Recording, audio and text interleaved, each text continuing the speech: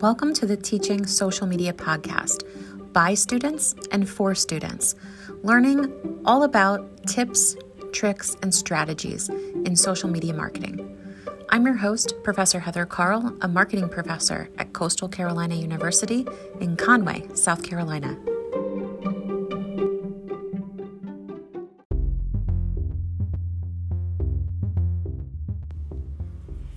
Welcome back to another episode of Teaching Social Media. Giveaways are one of the most common tactics used in social media campaigns, but oftentimes social media managers might forget to think about their legal obligations in properly running these kind of promotions. In this episode, marketing student Rachel King takes us through the differences between contests, sweepstakes, and lotteries, and goes over some important rules that we need to make sure are followed. I'll add that most of the time, your social media giveaways will probably be sweepstakes, unless you're actually judging entries based upon some kind of skill, in which case those will be a contest. I'd encourage you to read Rachel's blog post on our teachingsocialmedia.org site to learn more about the specific rules that might apply to you. But let's listen in to Rachel's episode.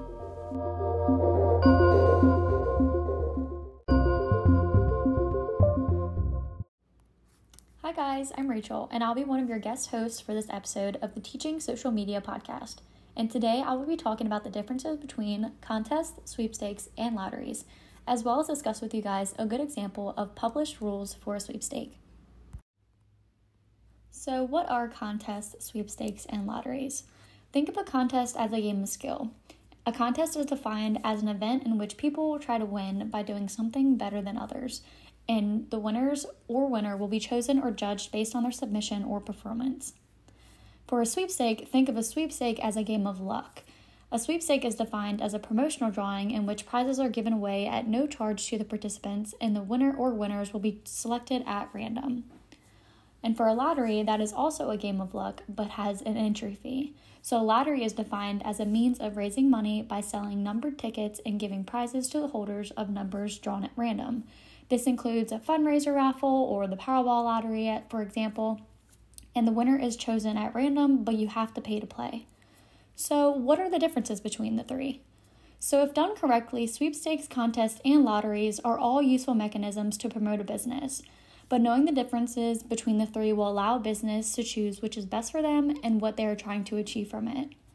A sweepstake and contest are both promotional campaigns and are used most frequently in reference to marketing campaigns in comparison to lotteries.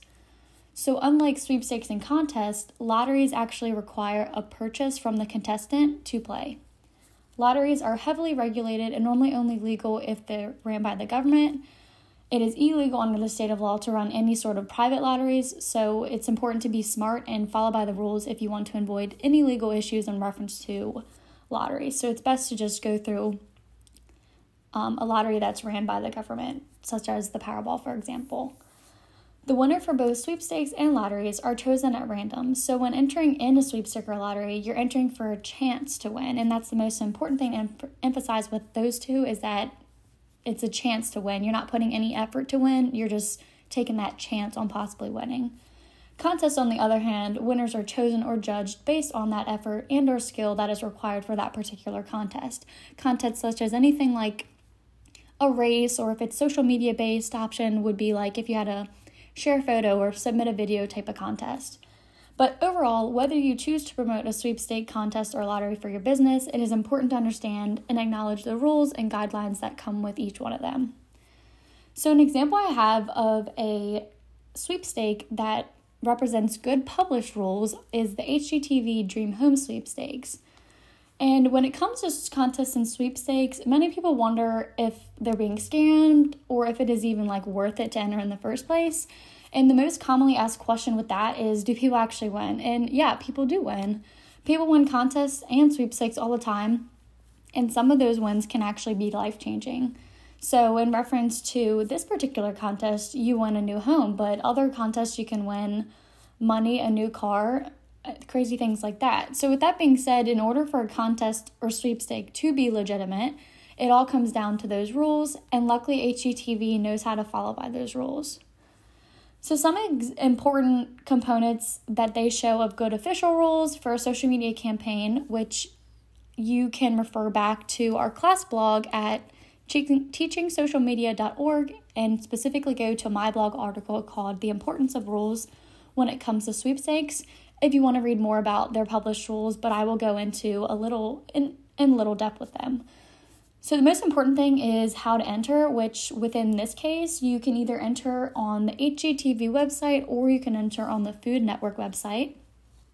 They touch on eligibility, which is pretty self-explanatory. It's, talks about who is eligible, which is open only to legal residents of the 50 United States and DC, and you have to be 21 years of age or older to enter into this specific giveaway.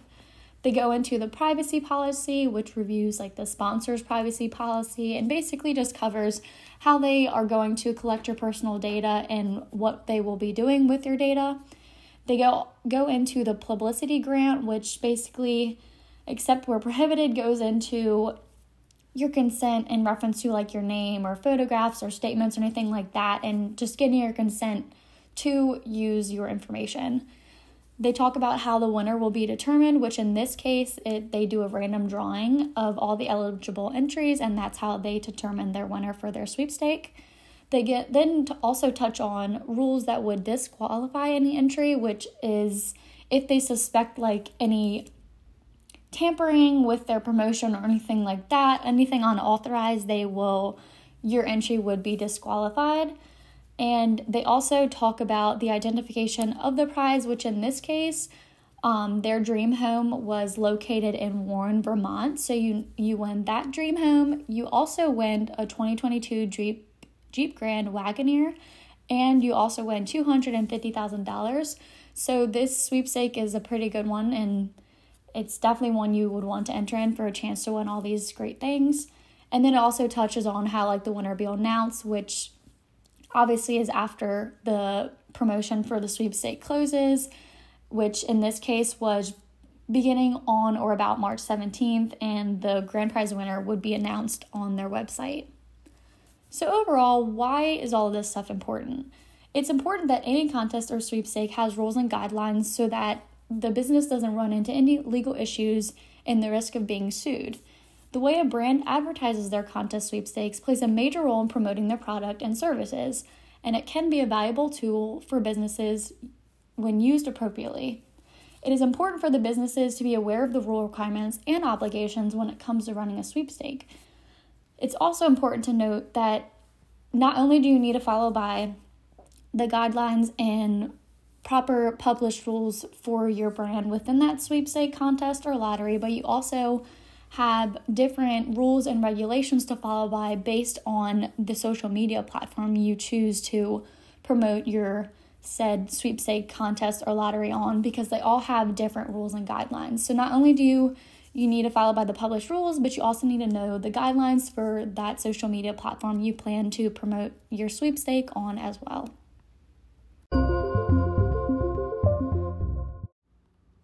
I just wanted to end with saying thank you for tuning in with me. I'm Rachel, and if you would like to connect with me on my social, you can follow my Instagram at RACHKINGG.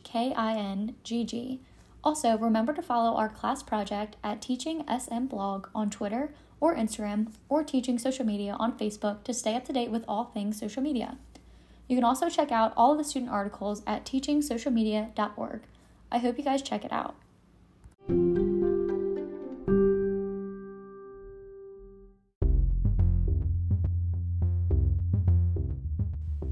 Thank you for tuning in today, and stay tuned for our upcoming episodes featuring our new student projects for this semester.